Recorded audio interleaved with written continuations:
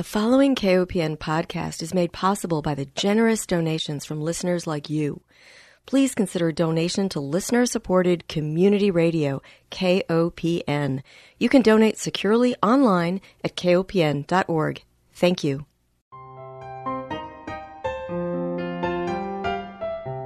Hi, welcome to Food Sleuth Radio, where we help you think beyond your plate.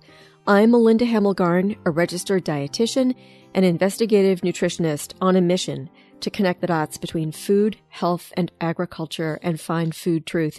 And today I am honored to welcome my guest, Ms. Lonnie Eckhart Dodd. She is a native Hawaiian mother, farmer, educator, and water rights advocate from Maui, Hawaii. She farms taro and other traditional Hawaiian crops with her family on their farm, Ola Mau Farms. The farm serves as a classroom for school children enrolled in a Hawaiian immersion school, which is a foodway for the Hawaiian community seeking to return to a traditional diet. It's also a seed bank for heritage Hawaiian taro varieties. Lonnie is also a member of a social and environmental justice advocacy group that is involved in an ongoing legal battle to restore the flow of 4 streams in central Maui. Welcome, Lonnie. It's so great to have you with me. Aloha, Melinda. Aloha from the Ahupua'a Wai'ehu on the island of Maui in the occupied nation of Hawaii. Aloha. Well, those of us who live on the mainland probably think about Hawaii as being this tropical island paradise. Maybe we go as tourists and we enjoy a luau. We see native Hawaiian dances. We enjoy the beaches, the beautiful scenery. But we probably don't question the food that we're served, where it comes from, and some of the real challenges faced by Hawaiian Island natives and people who have come to live there and call it home. I was first informed about some of the problems with regard to food on the Hawaiian Islands when 9/11 happened, and I learned that some of the food just couldn't come to the islands because of the problem with the ships coming in during that crisis period. And now we're facing another crisis period with COVID. And to be so dependent on imported food when you're an isolated set of islands, to me, is something that we should be talking about. Tell me, how did you become interested in food work and food sovereignty? Well, I guess that could be a long story, and there's a lot of facets to that question and the answer. As a Kanaka Oiwi, or indigenous person who's ancestrally tied to Hawaii, we relate to land, we call it Aina, as kin. And so having a relationship with the land is just part of our identity and our culture and our practice as Hawaiians. So I've always had a garden. My mom always had a garden. And so we always had some amount of food. But I really became interested in farming and the issues of food security and availability of healthful and safe foods when I became a mother. Yeah.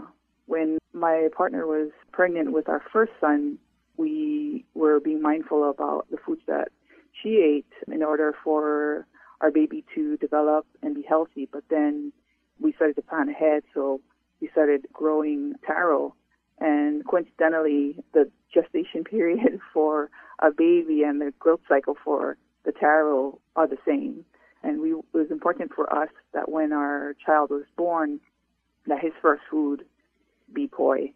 So if we talk about food in Hawaii, I think it's important that we talk about poi because it's the staple food and preferred food of this place and the people of this place. Many women become interested in food and the environment around the time that they either become parents or children come into their lives. And it's just this way, I think, that we have of wanting to nurture and protect those that we love. So it makes total sense to me. I'm curious about native Hawaiian food. So terms like poi, that's so foreign to me. Tell me about some of the native Hawaiian foods and what is poi exactly? Yeah. So poi is taro. It's a tuber, and it is cleaned and steamed and mashed and then fermented and then mixed with poi before consumption. And this was the preferred food that all of Hawaii ate for thousands of years before Western contact, every meal. We also ate a lot of breadfruit, sweet potatoes, bananas. Fish was our main source of protein, as well as seaweeds for iron and vitamins. But although crops like breadfruit and sweet potato could produce lots of food and an abundance of food, the taro plant is special to us because it's linked to our creation story. And Hawaiians just developed a taste for taro and poi. And so they developed complex irrigation systems and terracing systems that allowed us to pick the choicest cultivars and grow them so that we could have our preferred varieties of taro and have this very important, nutritious, fermented food as our staple in our diet. Are these traditional Hawaiian foods typically served in schools and in institutions on Hawaii? Absolutely not. I think the accessibility to taro especially, but really all of our traditional foods, it has become so difficult because of the shift in the way that we did or do agriculture over the past 130 years. Once our waterways were dried up and diverted for sugar plantations, really we were not able to cultivate these foods at all. And so they've become sort of a specialty item that are very expensive if bought in the stores. So that's kind of another reason why I began my effort to kind of expand our farm is I just wanted people to be able to have access to these foods and also to the seeds for these foods so that they could begin starting their own gardens and farms too. I think it's a really important mission and a critical undertaking for people to understand their history and their connection to the land. So I did a little research before our interview because I wanted to understand what some of those changes in agriculture were. And I learned that after Western contact in 1778, there were drastic changes because of land ownership and the sugarcane plantation industry. So can you tell me a little bit about what happened when the sugarcane industry moved to the islands? Right. So Captain Cook came in 1778, and then there's an influx of foreigners coming to Hawaii, seafarers, the whaling industry, and then Christianity with American missionaries in the mid-1800s. And so ideas about relationships to land and ownership of land had to do with the shift in religious beliefs and spirituality as well. I mentioned that the taro is a part of our creation story. In Hawaiian cosmogony, the sky and the earth produce this plant, the taro, and this taro plant is the older sibling to the Hawaiian. So we have for us this illustration of an interdependence with the land and our food source. But with Christianity, it's a different story and a different belief system. And so I think this allowed for foreigners to be able to capitalize on their desires to have control over land and water. There's a saying here that the missionaries came to do good, and they did well indeed. In 1893, the queen was deposed, and it was the children of the original missionaries who committed this act of the overthrow. They had business interest in sugar plantations, and so they were able to politically maneuver themselves to have control over land and water and basically dispossess Hawaiian nationals from their land base and from their food source as well. What a shame. And the sugarcane that was produced there, it's my understanding that what happened with the plantation industry was that it allowed many immigrants to come and work on those plantations. But today, there are no plantations left, and most of that sugar production has gone to other countries. What happened to that land? Right. So by the 80s and 90s, sugar wasn't making money anymore, and the plantations started to shut down. But the corporations maintain control of the land and water resources, even though they were losing money as they reorganized, and many of them reincorporated as water companies or real estate brokerages. And so we are seeing the development of land, and development of land here in Hawaii is dependent on access to water. So I'm involved in Hui o na Waiʻeha Water Advocacy Group because once sugar shut down, we said, it's time for the restoration of balance of our natural environment, but also the cultural landscape and the foodscape of Hawaii as well. Mm.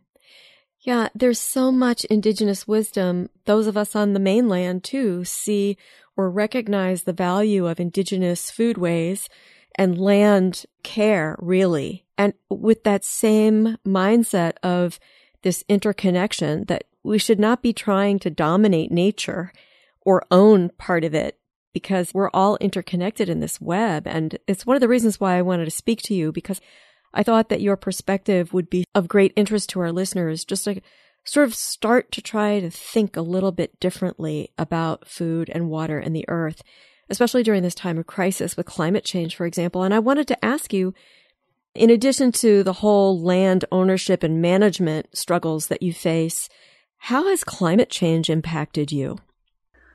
Yeah, it's something that we need to pay attention to. Sea level rise is beginning to take its toll. Many of our roadways are along the coast, and they're already partially in the ocean in some sections. Personally, I've had to deal with on a small farm periods of drought that almost wiped us out last year, actually. We weren't able to water our farm, and luckily I was able to grab some of the seed that was here and take it to our homestead. Otherwise, we would have been wiped out by drought. Yeah, this is important. We have friends who work in forestry here and conservation stewardship, and they're important partners to the agricultural community here too. The traditional agricultural system here kept irrigation ditches along the rivers and the streams in order to recharge our aquifers and kept intact the water cycle here. But the sugar plantations for over 100 years were diverting water away from the rivers, and so our aquifers are at a dangerous level now. And with long periods of drought now, the security of our water is a very concerning issue as well. Let me take one break because we're halfway through, and just remind our listeners that if you're just joining us, you're tuned into Food Sleuth Radio. We are speaking with Ms. Lonnie Eckert Dodd. She is a native Hawaiian mother, farmer, educator, and water rights advocate from Maui, Hawaii. She farms taro and other traditional Hawaiian crops with her family on their farm, and she is also involved with a social justice and environmental justice advocacy group that's involved in an ongoing legal battle to restore the flow of 4 streams in central Maui. Since we are talking about water, let's talk about what kind of work your advocacy organization is working on to restore water rights. Yeah. During the sugar plantation here in central Maui, we call it poetically na Waiʻeha, the 4 waters. They're dried up, and the waterways diverted to sugar plantations. So not only did that take away the food source within the river itself, the fish and the limpet, but it meant that the connectivity between the mountain and the sea was broken, which affects estuaries and nearshore fisheries, and so the food source in the ocean was affected as well.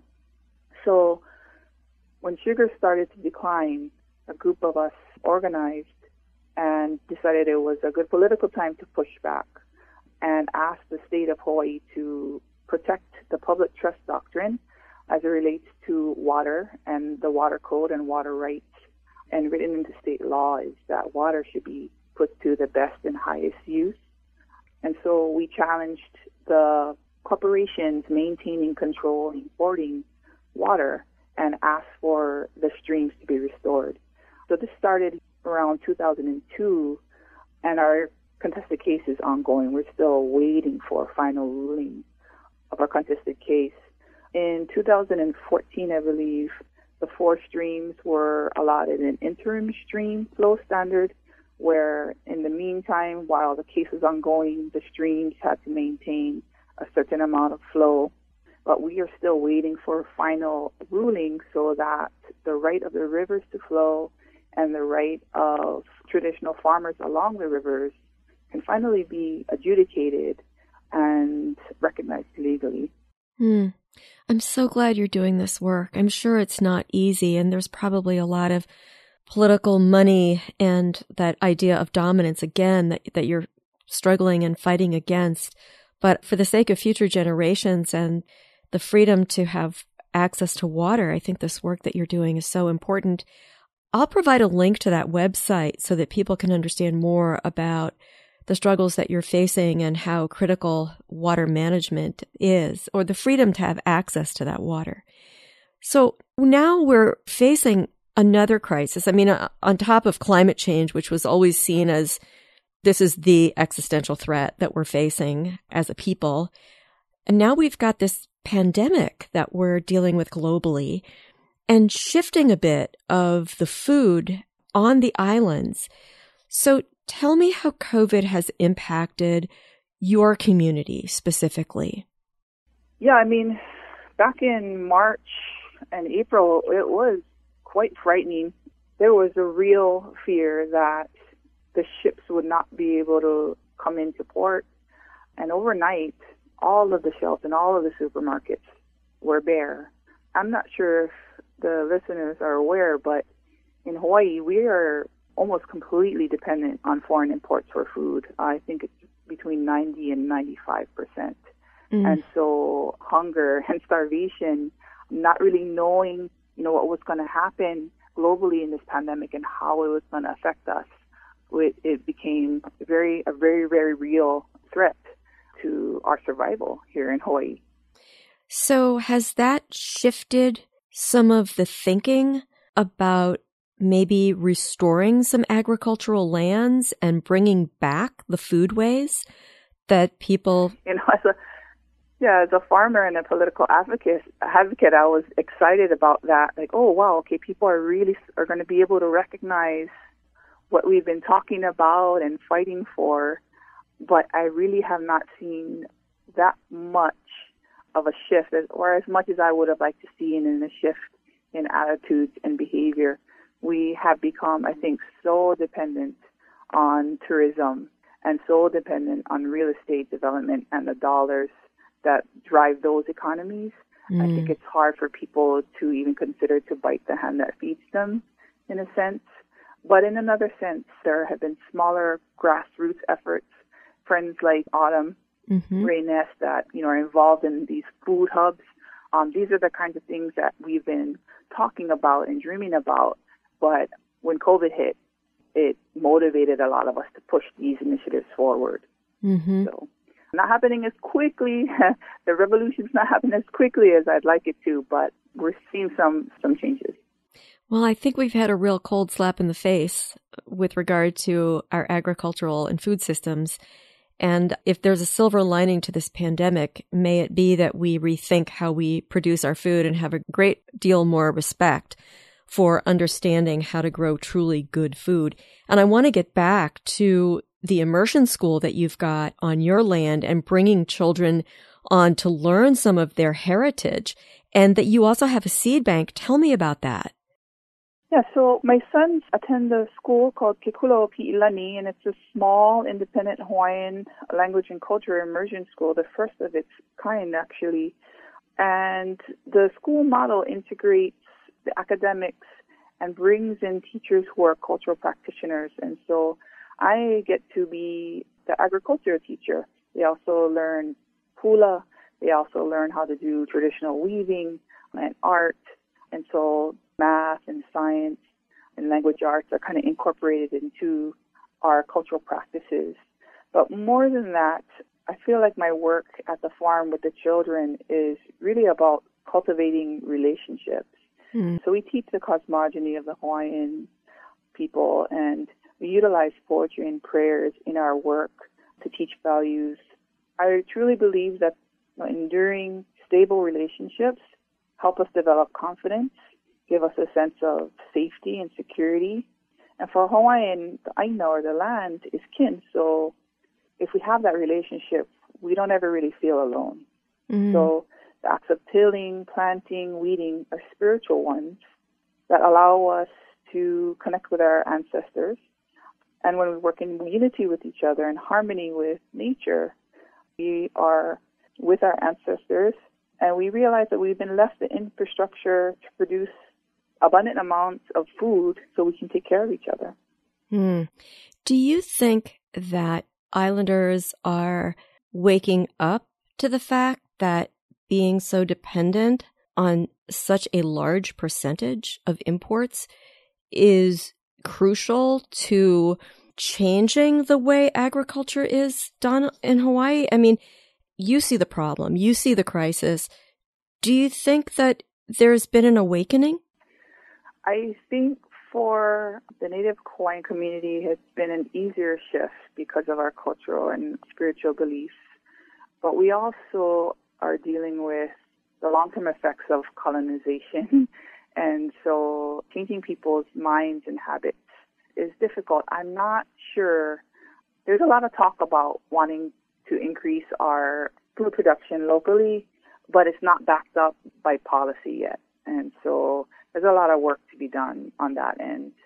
I'm more of a grassroots effort kind of a person, so I like to think that lots of small efforts like mine to be involved with schools on the ground really sets up the next generation to make the moves it'll take to make the real change happen. Right. And once children learn of those critical connections, then it becomes more second nature. And I think it's so great that you're working with children. You mentioned that the school is a private school. How much do you think you might be able to bring these kinds of activities into the public schools? Yeah, there is a movement in the public school system as well, working in tandem with us, or us with them. They're small schools within schools. And so I think that if we can get our school lunch program linked up with farmers, it's a nice way to kind of illustrate what we're capable of.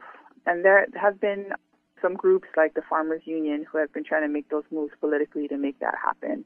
Because right now, most of our schools, public schools, are eating food that are shipped in frozen boxes because the food has to be certified by the USDA. Oh, yeah.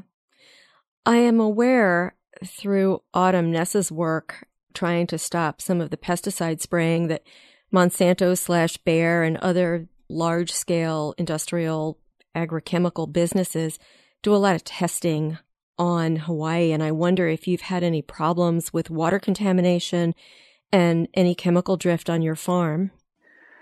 Yeah, I'm not next to any of those large corporations. My mom actually lives right next door to a Monsanto farm, so I'm always concerned about the drift coming into her neighborhood. And there have been several children who have birth defects that seem to be clearly linked to that problem.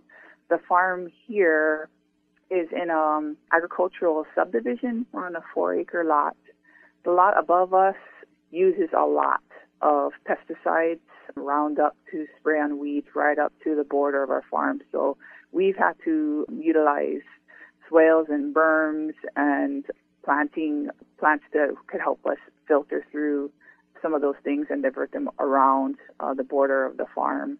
But I'm also dealing with farmland that has been used by the pineapple industry for decades before me. So I'm cleaning up tons of plastics as well. Oh my gosh.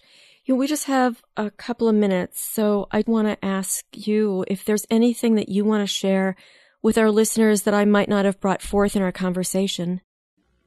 Yeah, when most people think of Hawaii, it probably conjures images of a tropical paradise because Hawaii's beautiful. Our islands and our people are beautiful, but what I think is important to say and for people to know and acknowledge is that Hawaii is suffering, that Hawaii continues to suffer in part due to American colonialism. Our food sovereignty is tied to our political sovereignty. and the health of our community is tied to the health of our land. Colonization and exploitation are not only like historical traumas, but they're ongoing.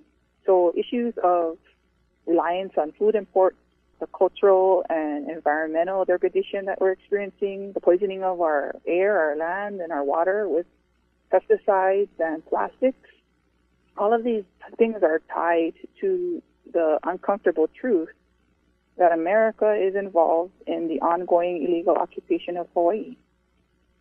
I think you said you've been to Hawaii a few times, so you're probably familiar with the term aloha. We use it here to greet each other and to express love.